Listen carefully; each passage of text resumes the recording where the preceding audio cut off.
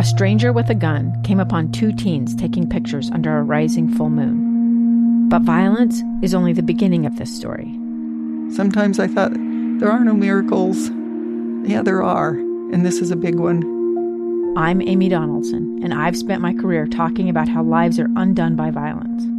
The Letter is a podcast about how lives are remade. Follow The Letter at theletterpodcast.com or wherever you get your podcasts.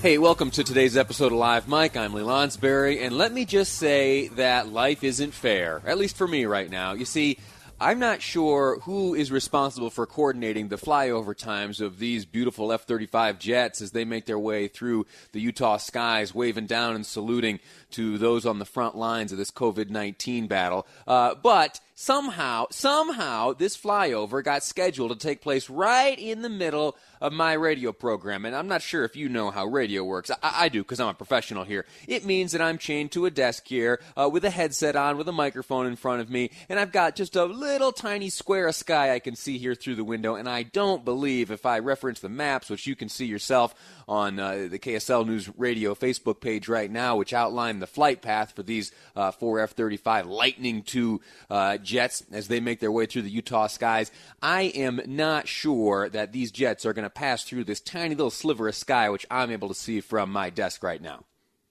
All right. That is one portion of today's complaining out of the way. But I'll tell you what, in all seriousness, these jets are amazing. They are fast. They are some of the most powerful fighting weapons on the planet right now. It is adding to the ever-increasing air superiority of the United States over our would-be foes. It is a proud and admirable thing that you and I here get to be citizens of a country able to put pieces of machinery up in the sky like these aircraft. I have, for most of the last 5 years, been working in Washington, D.C. for Congressman Rob Bishop. He represents Utah's 1st congressional district, and that is obviously, as you know, where Hill Air Force Base is located, home of the 388th Fighter Wing, and a whole heck of a lot of F-35s up there. And so when the F-35 came to Utah, and I was working for a congressman who represented that area, I got to be up close and personal to the to these jets and the pilots who fly them and the technology which keeps them in the sky. The unclassified stuff, of course. There is so much just super advanced technology in these fighter jets. It's a fascinating piece of technology. There are those of you listening right now, I am sure, who are saying to yourself, yeah, well, they sure cost a lot, and we had to work through some technical glitches in the beginning. Maybe weren't as worth it as you claim, Mr. Lonsberry, on the radio. Well, listen. You may be right, but we have overcome those hurdles, and right now we've got something fine up in the sky. And they are flying around the state right now for the next hour and a half or so, making their way from Ogden down. We'll see them pass over the skies here in Salt Lake City. They'll make their way to Provo, Mount Pleasant, Richfield, Beaver, all the way down to St. George, where they'll turn around and make their way back up here. Imagine this. They took off about 8 minutes ago from Hill Air Force Base, and they will arrive in St. George at about 2 o'clock. That means they will traverse nearly the entire state of Utah in an hour. Jets are fast, it turns out.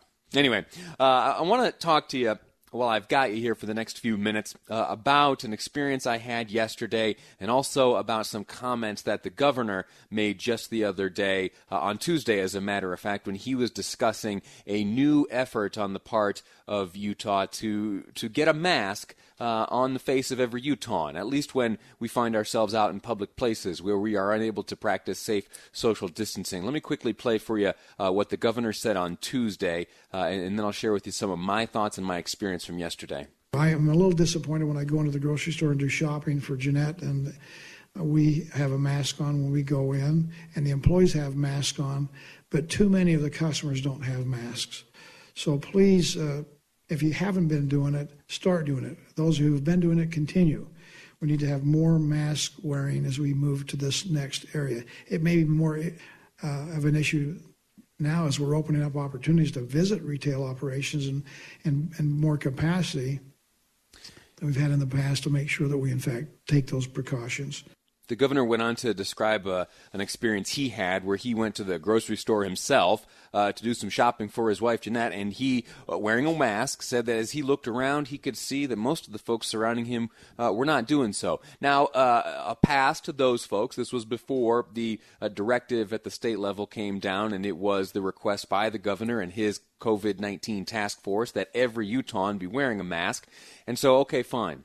Well, here's the thing. Yesterday after the show, I got in my car and I drove over to this trailhead where I've been doing a little bit of trail running after the show each day to keep my mind clear and my body strong and all that good stuff and the benefits that come from physical activity, endorphins and whatnot. And afterwards, my wife had asked me to swing by the grocery store and pick up a few things, some essential items that we need for the home.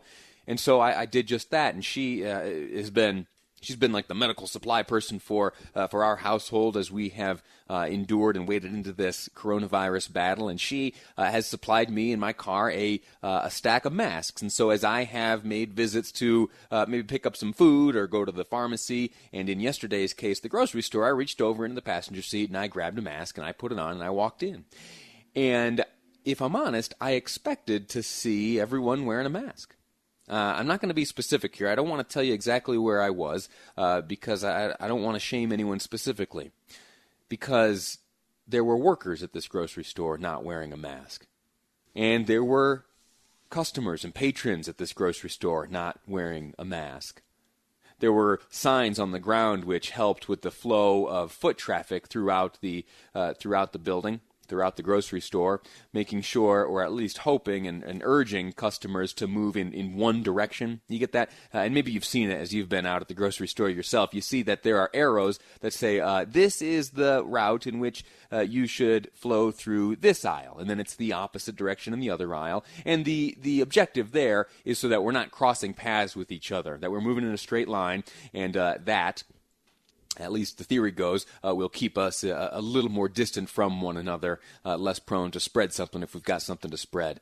And I saw a number of folks not wearing masks. In fact, it was the majority of folks not wearing masks.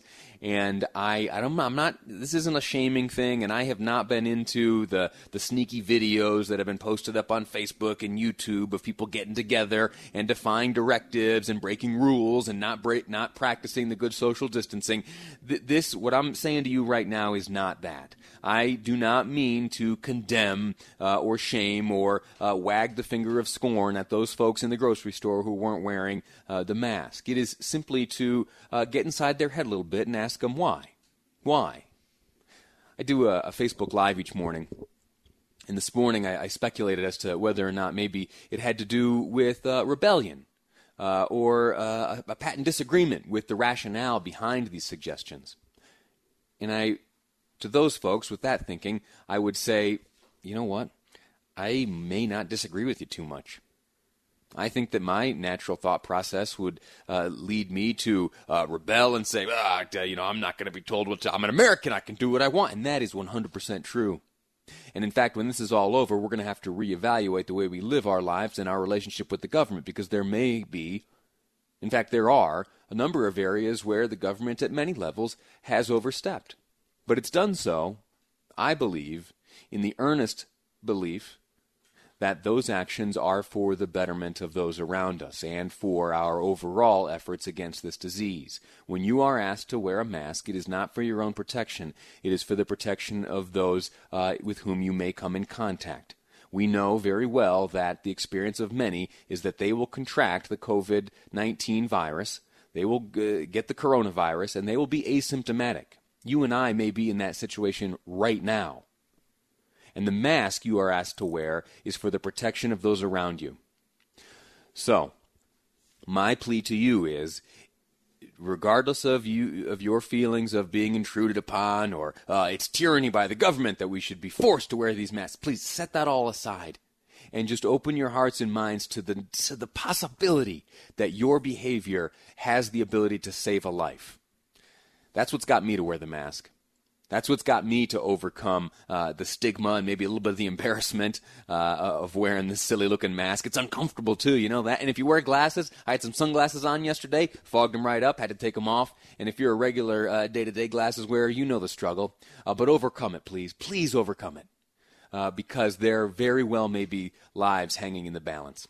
I'm going to take a break right now. Look up at the sky if you have a chance. As long as you're not driving, take a look up at the sky. You may see some beautiful jets flying overhead. Those are F-35s.